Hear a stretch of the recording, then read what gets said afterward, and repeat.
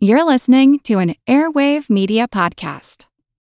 Say goodbye to your credit card rewards. Greedy corporate mega stores, led by Walmart and Target, are pushing for a law in Congress to take away your hard-earned cash back and travel points to line their pockets. The Durbin-Marshall credit card bill would enact harmful credit card routing mandates that would end credit card rewards as we know it. If you love your credit card rewards, tell your lawmakers, hands off my rewards. Tell them to oppose the Durbin-Marshall credit card bill. Hey, it's Motley Fool Money co-host Dylan Lewis here. If you're listening to us, it's because you love following the stock market and learning about business stories. If you're looking to keep learning and unlocking your potential, then you should check out the Think Fast, Talk Smart podcast produced by our friends over at the Stanford Graduate School of Business. Think Fast, Talk Smart is the Webby Award-winning best business podcast that's received nearly 43 million downloads and is the #1 career podcast in 95-plus countries, so you know it's worth your time. Each week, host and Stanford lecturer Matt Abraham sits down with experts to discuss the best tips to hone and develop your communication skills, from making small talk that leaves a big impression, to keeping your nerves in check while speaking, to being more persuasive. Whether you're working on your elevator pitch or planning an important meeting, strong communication skills are important in business and life in general. That's why you'll hear from pros like neuroscientist Andrew Huberman on how to manage speaking anxiety, as well as speechwriter, best-selling author, and friend of the Fool Dan Pink on how to take risks in your communication, and psychologist Kelly McGonigal on how to harness nervous energy to fuel powerful presentations. All that and so much more available on the Think Fast, Talk Smart podcast. So what are you waiting for? Listen every Tuesday wherever you get your podcasts or on YouTube.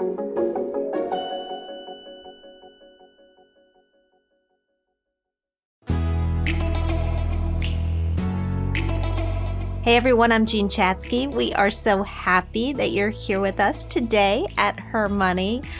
Over the years, I have heard from so many of you who subscribe to our Her Money newsletters and spend time at hermoney.com, particularly when you want to take a really deep dive into a subject that you are curious about, like saving for retirement, because sometimes it's just nice to have things really spelled out for you. And that is exactly what we're going to do in today's episode and in our show notes. Far and away, the most frequently asked questions that pop into our mailbag are about retirement. Planning for retirement, managing money in retirement, how much to save for retirement, and where to save for retirement. And it's that last one that we're going to dive into today. Specifically, we are going to tackle all things IRAs, individual retirement accounts, because there is so much there. And I get how it becomes confusing. There are traditional IRAs, there are Roth IRAs, there are SEP IRAs, there are IRA conversions, there are IRA misconceptions that need to be dispelled. And if you're listening to this episode the day that it airs, there are officially 5 more days left to make an IRA contribution for the 2020 tax year when the IRS extended the deadline to May 17th, 2021. It also extended the contribution deadline for IRAs. And so if you've been thinking about opening an IRA and getting in before that deadline, the time to act is right now. With all of that in mind, we knew exactly who to call.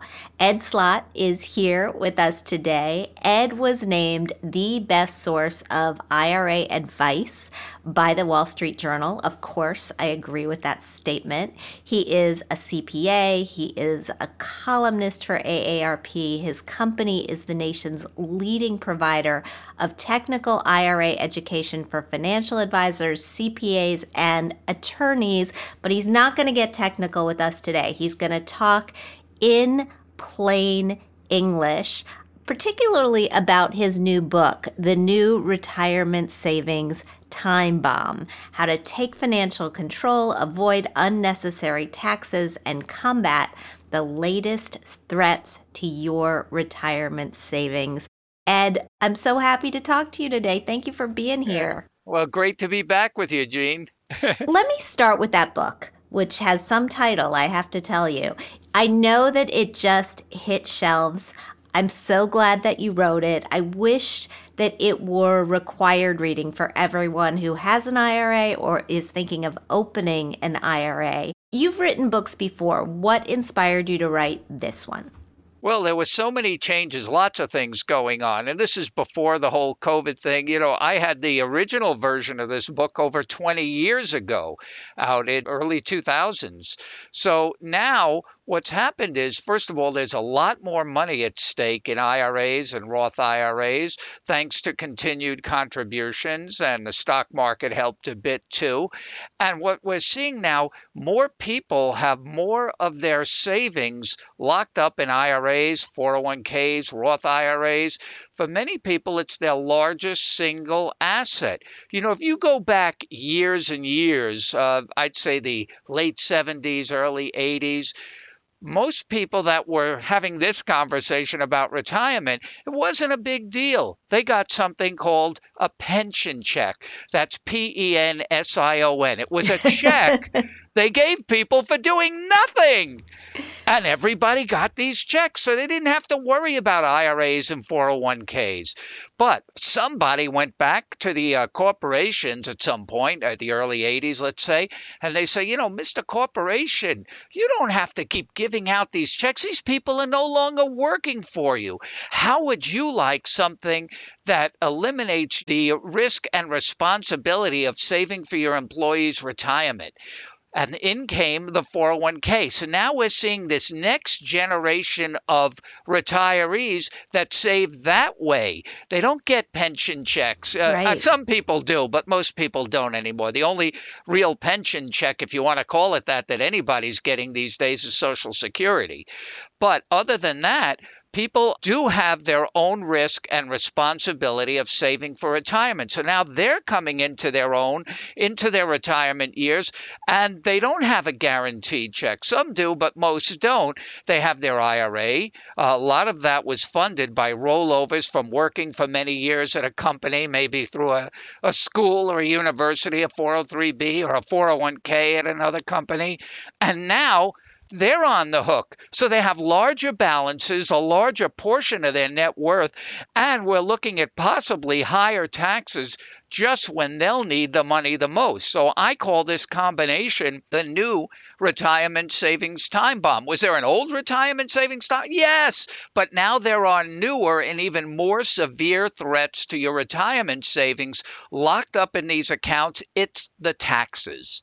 Okay. All right. Let me just take a step back here and make sure that we're really clear on what you just said. So only 17% of people have pensions anymore. I know that number is falling. We do all have Social Security, or at least most of us do, which is a pension, but it's not going to support you fully in retirement. You have to make up the difference with the money that you save yourself. And typically you do that in a work-based retirement account, a 401k, a 403b, a 457. And then you roll it into an IRA, or if you don't have access to a work-based retirement account, you may just be saving in some sort of IRA all along the way. And the problem, and I heard you say this in an interview recently, is that the Secure Act actually made retirement savings less secure. Did I get that right? Yeah, in my 40 years of studying tax law, and it's always changing, but the only constant is every time Congress names a tax act, you can almost always bet that whatever they name it, it will do exactly the opposite. What happened with the Secure Act, and why is it problematic? Well, for years and still now, everybody, you do it on your show, Congress beats us over the head. You have to save for retirement. Save, save, save. Nobody's going to do it for you. So now that we're all in the soup, we saved, Congress says, you know what? We think you've saved too much. We believe retirement, this was behind the big provision in the so-called Secure Act. It is called the Secure Act. I call it so-called because Congress decided to downgrade the value of IRAs and 401ks, not for retirement, but to pass on beyond your death as a wealth transfer vehicle. Congress believed IRAs and other retirement accounts should be used only for your own retirement, not as a wealth transfer or estate planning vehicle to leave to your beneficiaries. Okay. There you're talking about the elimination of what's called the stretch IRA. Let's just approach this sort of methodically and talk first about the taxation issue. So if I'm saving in a 401k or an IRA, and I actually recently went through this exercise with my financial advisor because we're accumulating money. I drink my own Kool-Aid and I save like a good grown-up.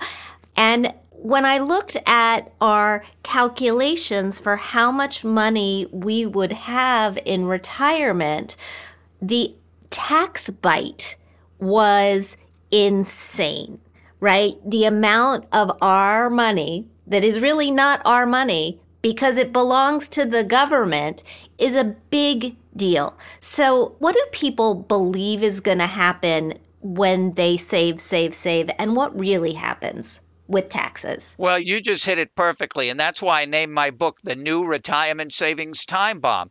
The money you think you have is not all your money. I've had clients tell me this for years. They're so proud of themselves. Oh, look, I have $500,000 in my IRA. They show me their statement. See, there it is.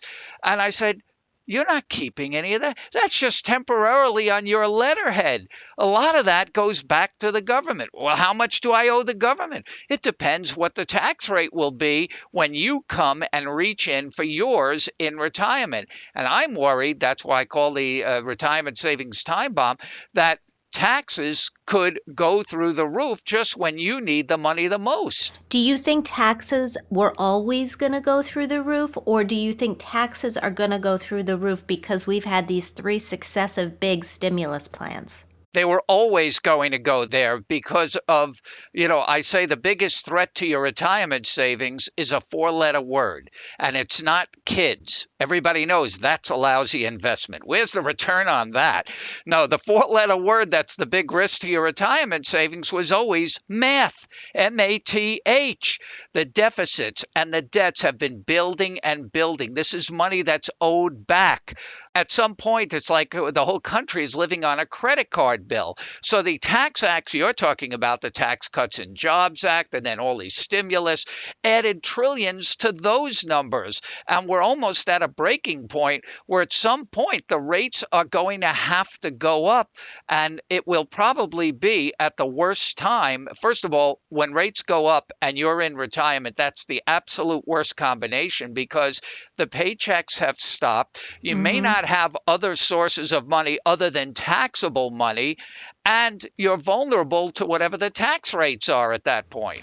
So what is the solution to dealing with that issue? And let me just acknowledge there are these modern monetary theorists out there who say, oh, no, we never have to pay the money back. But I've got to say, I'm with you. I've been fearful that tax rates are going to go up for a very, very long time because it looks to me like we're spending a lot more than we're taking in governmentally.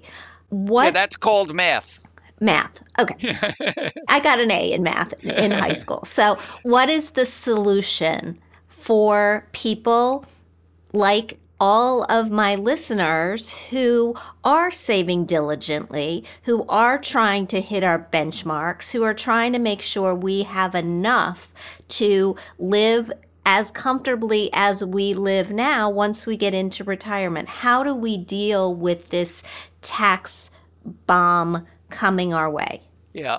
Well, the first thing is that you have to have some kind of certainty. You have to be able to sleep at night in retirement and not worry about these other factors. So take control of them now. And you can do that in 2 ways. Now, this is not for everybody. Some people may say, you know what, my rates in retirement, I don't see them being that high. And that may be the case. Everybody's case is different. But in general, I believe rates will be higher. And if you don't do anything now, your retirement account, let's hope the stock market keeps going and going. I don't think you can count on that forever either. But so far, this is what's happening. But what people don't realize, every time that market goes up, so does the government's share of your IRA or your 401k. Think of Uncle Sam as a co-owner, a joint account with your IRA. If you think it that way, then you should be worrying about doing nothing. So what's the solution? Well, one of the best solutions is going back to Roth IRAs. They've been around for years, but I think it's the best solution right now. I like to call it moving your money from accounts that are forever taxed, tax deferred, to never taxed, tax free. So let's just do a little refresher before we go into it. Roth IRA versus traditional IRA. If you put money into a traditional IRA, you are taking a tax deduction for making that contribution. And when you pull the money out in retirement, you got to pay taxes at your current income tax rate. If you put money into a Roth, you are paying the taxes today, and then you never have to pay them again. Correct? Yep, pay once and never again. Is it the same with a Roth 401k? Because a lot of us have options in our plans now for Roth 401ks. Yeah, it's the same thing. But here's the thing. You just said you get a deduction, and that's the trap now. Think of a deduction as a loan you're taking from the government. Every time you take a deduction, that money's coming back. You owe that money, the tax on that money, back to Uncle Sam, to the IRS at some point. But you don't know when, well, you may know when in retirement, but you don't know how much you will owe because it depends on the current tax rate in retirement. That's sort of like taking a mortgage. Imagine if you went for a home mortgage and you did all your research and everything and you know the interest rate, and the banker says, don't worry about any of that. And you say, well, what's the interest rate? Don't worry about any of that. When we need the money back, we'll tell you what the rate is. Well, who would sign up for an open-ended mortgage like that? We all did. It's called an IRA. It's a mortgage to be payable at some rate to be named in the future, which we don't know. So a tax deduction sounds good, but it's not really worth what it used to be. Not only that, tax rates are at the lowest points right now that most people will ever see in their lifetime. I think most people can agree that tax rates probably are not going down. So they either stay the same or they're going to go up. When tax rates are low, the value of a tax deduction isn't worth as much. So I'm saying two ways to move from forever tax to never tax. One, you can convert to a Roth IRA, move your IRA money to a Roth IRA, and I'll explain that in a minute, or change the way you're making current contributions. Like you just said, if you are just always making contributions to your 401k at work, see if they have a Roth 401k option. Most companies now do. It took many years for companies to come around to that, but many companies have a Roth 401k option where you can say, now I want my dollars to go into the Roth 401k. But you'll pay more tax because you won't get that deduction. I'm saying get out of that mindset. That's short-sighted, short-term thinking. Don't worry about the tax deduction if you don't want to worry about paying it back later. Right. Okay. All right. When we convert to a Roth, people talk about Roth conversions and this idea of a backdoor Roth. Can you take us through both? So how does a Roth conversion work, and then how does a backdoor Roth work? A Roth conversion is very simple. You move your money from your IRA to your Roth IRA, a tax-deferred account, to a tax-free account. But there's a price to pay to do that. You have to pay the tax. So if you convert $10,000 of your IRA to a Roth, you will have your income increased by $10,000. And for some people, for a lot of people, that's the stumbling block. Matter of fact, a lot of my colleagues, CPAs, they can't get over the fact that you have to pay a tax up front. But you get something for your money. You get tax freedom. Now that money grows in your Roth IRA for the rest of your life tax-free. You never have to worry about an increase in tax rates, and then you can sleep at night. Plus, there's no required minimum distributions when you get into retirement. I want to come back to the whole idea of required minimum distributions, but when you convert assets in a traditional IRA to a Roth IRA, you're converting them at the current value of those assets. Right now, the stock market, and we are taping this in early May, is soaring. It is soaring.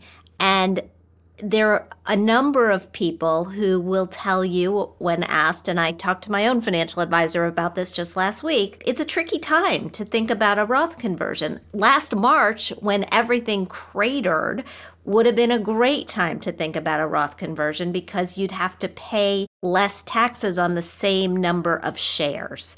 So can you talk about how the value of stocks and the value of other assets play into when to decide to do a Roth conversion? And the other question that I have about the conversion is, I've been told forever that you shouldn't convert unless you have assets outside of that account to use to pay the taxes. Generally, that's true. But let me get to the timing thing.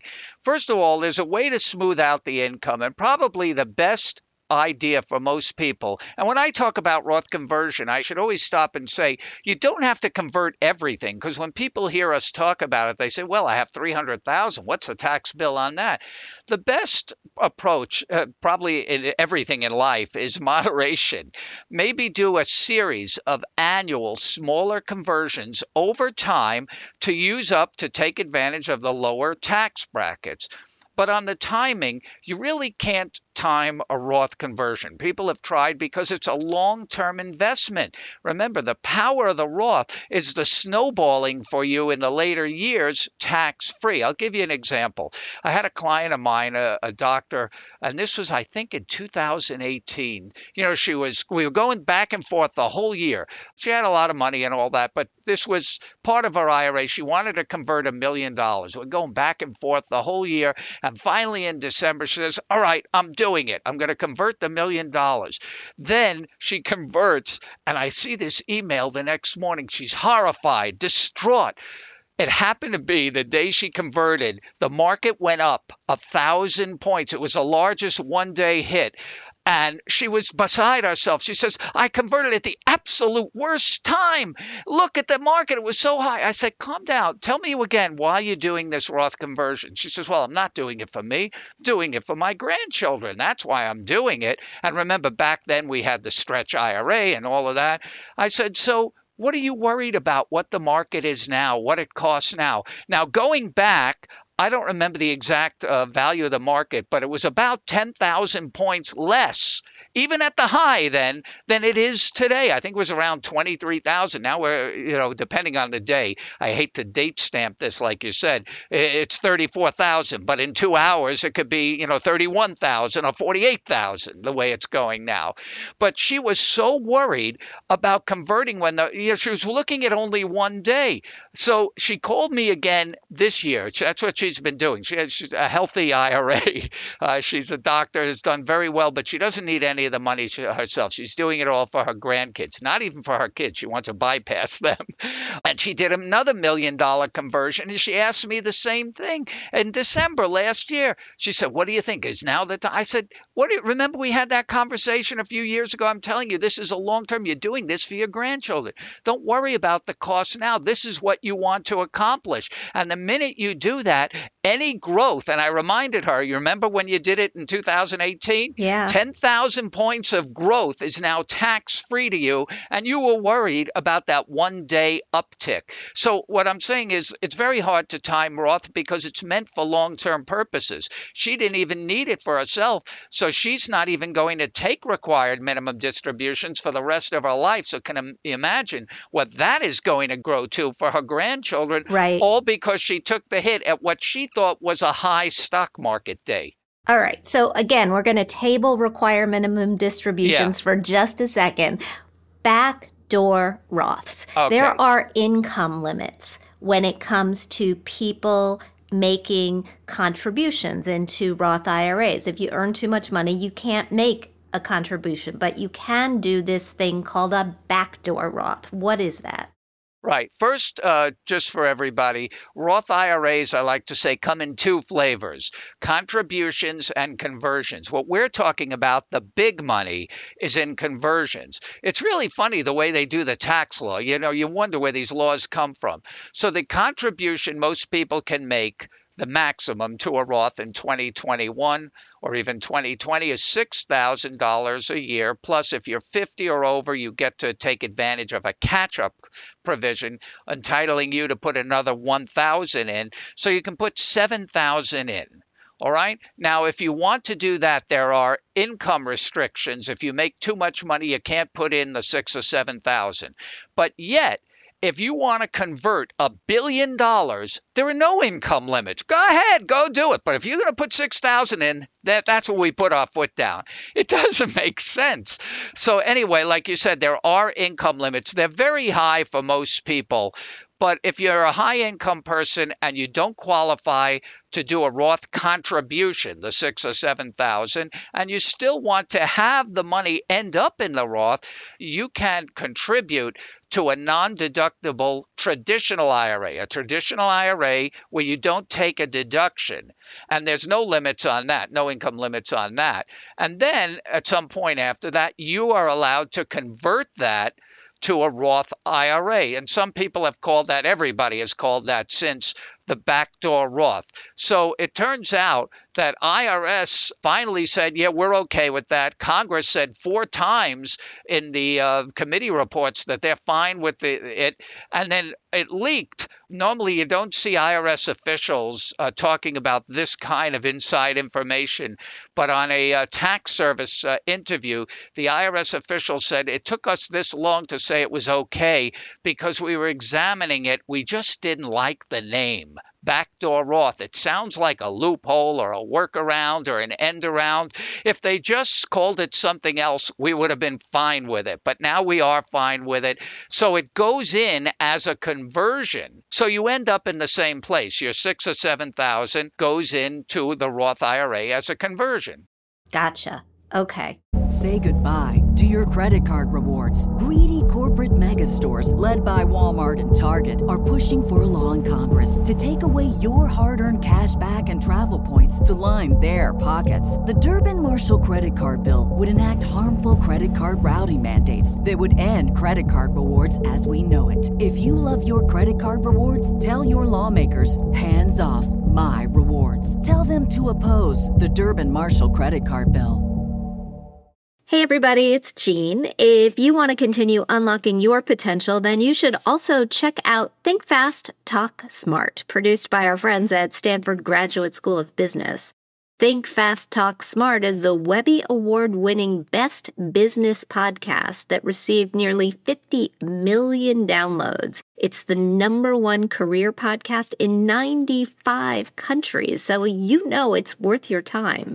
Each week, host and Stanford lecturer Matt Abraham sits down with experts to discuss the best tips to hone and develop your communication skills, from making small talk that leaves a big impression to keeping your nerves in check while speaking to being more persuasive.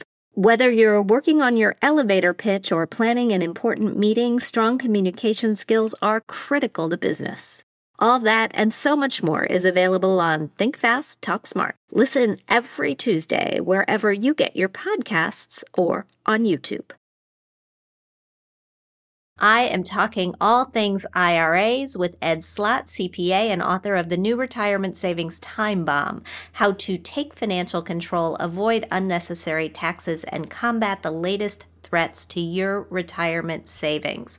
Okay, Ed, I want to go back to a couple of things we teed up earlier in the show. The first one is stretch IRAs and the elimination of stretch IRAs by the Secure Act. What's a stretch IRA?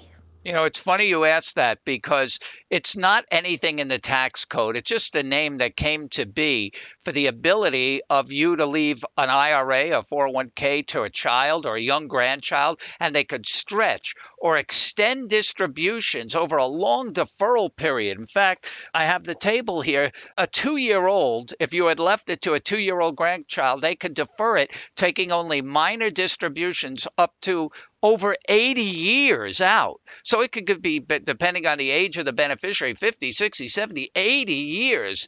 In fact, when this first came about many years ago, I was telling my clients about it. I got a call from a client. He said, Ed, I'm at the bank. You said get a stretch IRA. They don't have them. I said, it's not a product. He thought he was at Bed Bath & Beyond or something. I said, it's a process. All you do is name whoever you want as a beneficiary. There has to be a person, like a child, a grandchild, anybody, an individual, a human being, let's say. I used to tell clients, if you have a pulse and a birthday, then they get the stretch IRA. That's a human being, as opposed to other kinds of beneficiaries, like an estate, a charity, a certain trust. So if you named a person, an individual, a human being on the beneficiary form after your death, they could stretch or extend distributions over their remaining life expectancy. And the younger they are, the longer they can go out. So you take a 50, 60, 70-year deferral, only taking minor distributions. You can imagine how that account would blow up and leave some amazing legacy for generations after you're gone. So what did they do in taking it away, and who does it apply to? If you already are the recipient, my husband inherited his mother's IRA, and it was incredibly helpful for all of the reasons that you just said. If you've already inherited something, does the elimination of the stretch IRA impact you? And how do the rules work now? Okay, so Congress came along, as I said before, and they said, we think that's too much of a benefit for inheritors, and we're going to kill that stretch IRA and replace it with a 10-year rule, which I'll tell you what that is in a little while. But it depends on when death occurred, or to put it a nicer way, when you inherited. So you're talking about your husband inheriting. The cutoff point was the end of 2019. So you have these two systems you have to work on now, because if you inherited, let's say your husband inherited that before 2020, then he gets to keep his stretch IRA. It's grandfathered in. So you have two systems going at the same time. If you inherit in 2020 or later, he would be subject to the 10-year rule. But here's the good news. You only have to know these two separate systems for about 80 more years. Yes, I'm not going to live that long. Right. You know why? Because if you had a grandchild, like I said, that inherited at the end in December 2019, that grandchild can still go out 80 years, and they get to keep that, just like your husband gets to keep his schedule. But if that same grandchild inherited a few days later in January 2020, they would be subject to the replacement vehicle that Congress created called the 10-year rule, which means that all the funds have to come out by the end of the 10th year after death. So you're bunching all of that income into a 10-year period. And depending on the beneficiary, most beneficiaries, if the average IRA owner dies in his 80s, are probably in their 50s. They themselves may be in their highest earning years within those 10 years. Plus, like we talked about before, they could be at higher rates, new higher rates. So the government wants to get all that revenue. They want to end this tax deferral. They wanted to put an end date on it, and they did that for most beneficiaries, most non-spouse beneficiaries. But there are exceptions in case you're getting worried. The big exception is the spouse. If you're a spouse, the tax law, especially in this IRA and retirement area, treats the spouse as like the queen in chess. They can do almost anything they want because they treat the spouse, husband or wife, whoever it is, almost like the original IRA owner. Whatever he could do, she could do. So the spouse is exempt from all of those rules. There are 4 other classes of exemptions from the elimination of the stretch, but most people don't fall into them. The spouse is the big exception. But one exception has fooled a lot of people. The exception is for a minor beneficiary. So now you're saying, but Ed, you just said that grandchild is stuck with the 10-year. It has to be a minor beneficiary of the deceased IRA owner. Like I said before, not a grandchild. Grandchildren, 10-year rule.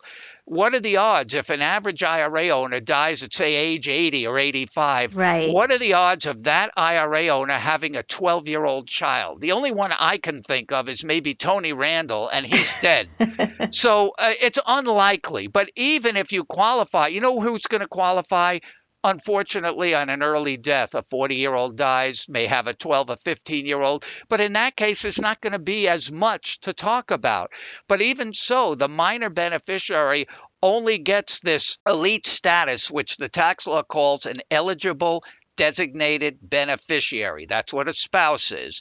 Only until they reach the age of majority, though, which is 18 in most states, or up to age 26 if they're still in school. Once they hit those markers, they're no longer a minor. They go back on the 10-year rule. So they get an additional 10 years at that point. Yeah. I understand that these exemptions are pretty minor. So I want to actually turn the conversation to talk about getting the money out of your IRA, required minimum distributions.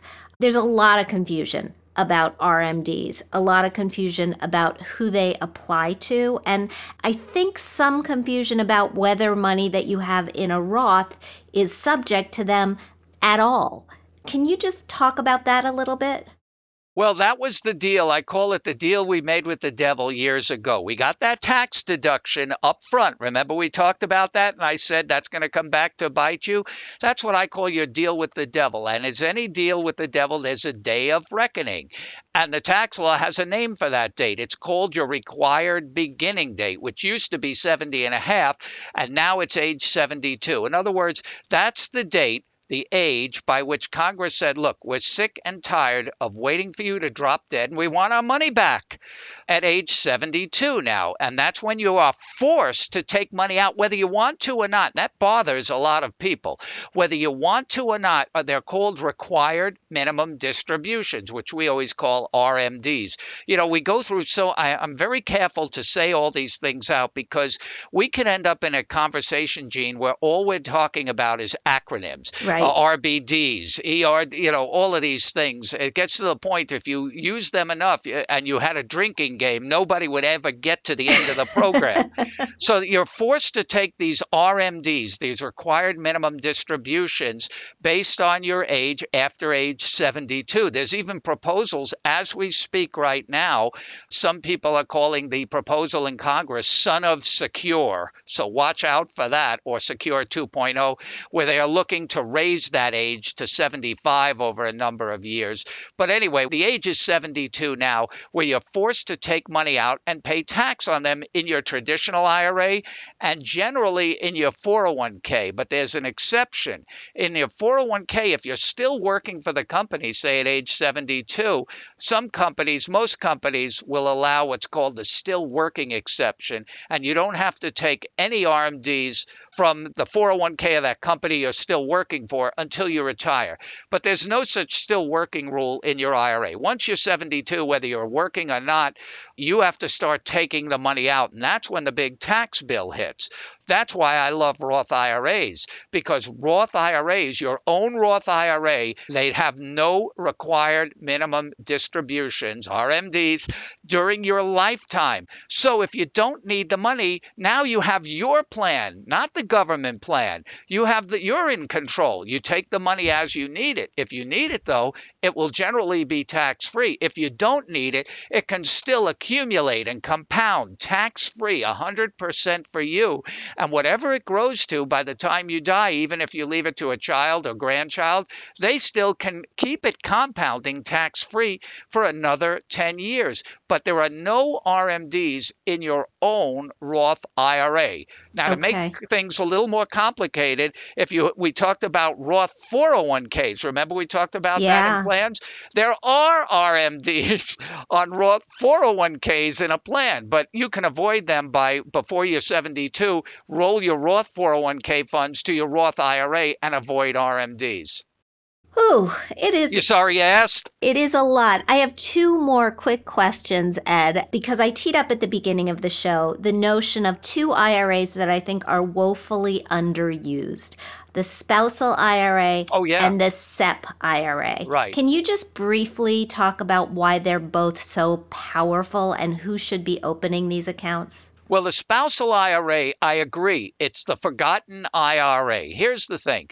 To contribute to an IRA or Roth IRA, remember the spousal IRA can work for a Roth. To be able to contribute, you have to have earnings. What do we mean by earnings? Not dividends, interest, and capital gains. W-2, earnings from a job, or self-employed income. So you have many situations where you have a married couple. One spouse might be retired and have no earnings, not counting interest, no work earnings. But the other spouse has a full-time job. So you can use, let's say the husband has a full-time job and the wife is retired, probably the other way around, but whichever way it is, the person that has no earnings can use the working spouse's earnings to qualify for their own spousal IRA. So you take people in their 70s, let's say, one spouse is working, and the Secure Act allowed more people to contribute to IRAs, traditional IRAs, although I wouldn't bother with those, I would go Roth. But if you wanted to, past 70 and a half, before the Secure Act, once you hit 70 and a half, you weren't allowed to contribute to a traditional IRA. So the Secure Act actually opened the door for more backdoor Roths, like we talked about before, and more spousal IRAs. But after 70 and a half, I don't think anybody should be contributing to an IRA. The deduction isn't worth it. You have to pay it back. You should be going with a Roth or a backdoor Roth. So the spouse could go, let's say, and contribute $7,000 to a Roth IRA. And if the husband or the working spouse, whoever the working spouse is, contributes $7,000, there's $14,000, where most people would have only contributed $7,000. And if they both did it to a Roth, that's $14,000 going right into a Roth IRA every year, even if only one spouse is working. So that's a missed opportunity for lots of, I'm glad you mentioned that. That is one of the big missed opportunities. People think because I'm not working. Right, I'm done. Yeah. And a SEP IRA, I just love the idea of a SEP IRA. We have a lot of people in this audience who I know work for themselves. It's just a vehicle where you can plow in a ton of money. If you have it, yes, you're self-employed. The only thing is you got to be careful. It's best for self-employed, like you said, work at home, independent contractors, freelance, with no employees. That's the key. You can do it with employees, but then you have to put in for them too, out of your pocket. So you can't have discrimination. You can't put in just for yourself and not employees.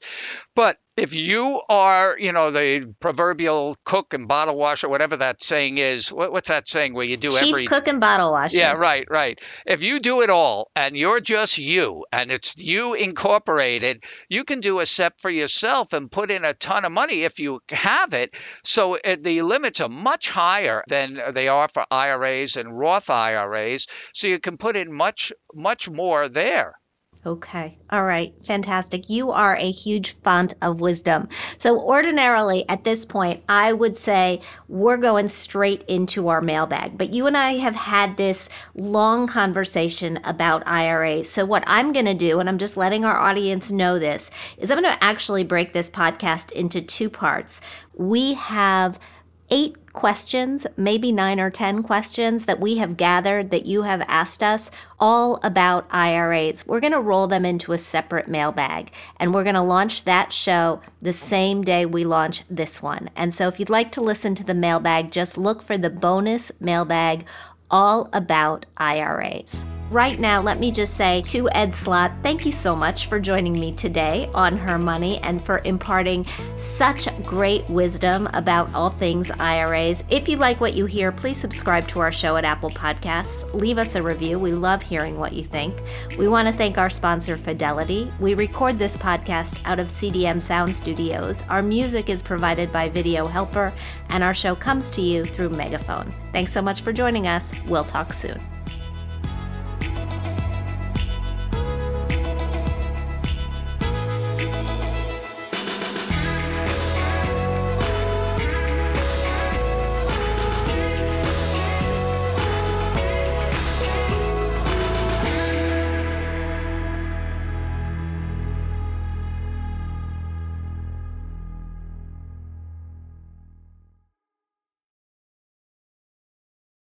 Say goodbye to your credit card rewards. Greedy corporate mega stores, led by Walmart and Target, are pushing for a law in Congress to take away your hard-earned cash back and travel points to line their pockets. The Durbin-Marshall credit card bill would enact harmful credit card routing mandates that would end credit card rewards as we know it. If you love your credit card rewards, tell your lawmakers, hands off my rewards. Tell them to oppose the Durbin-Marshall credit card bill.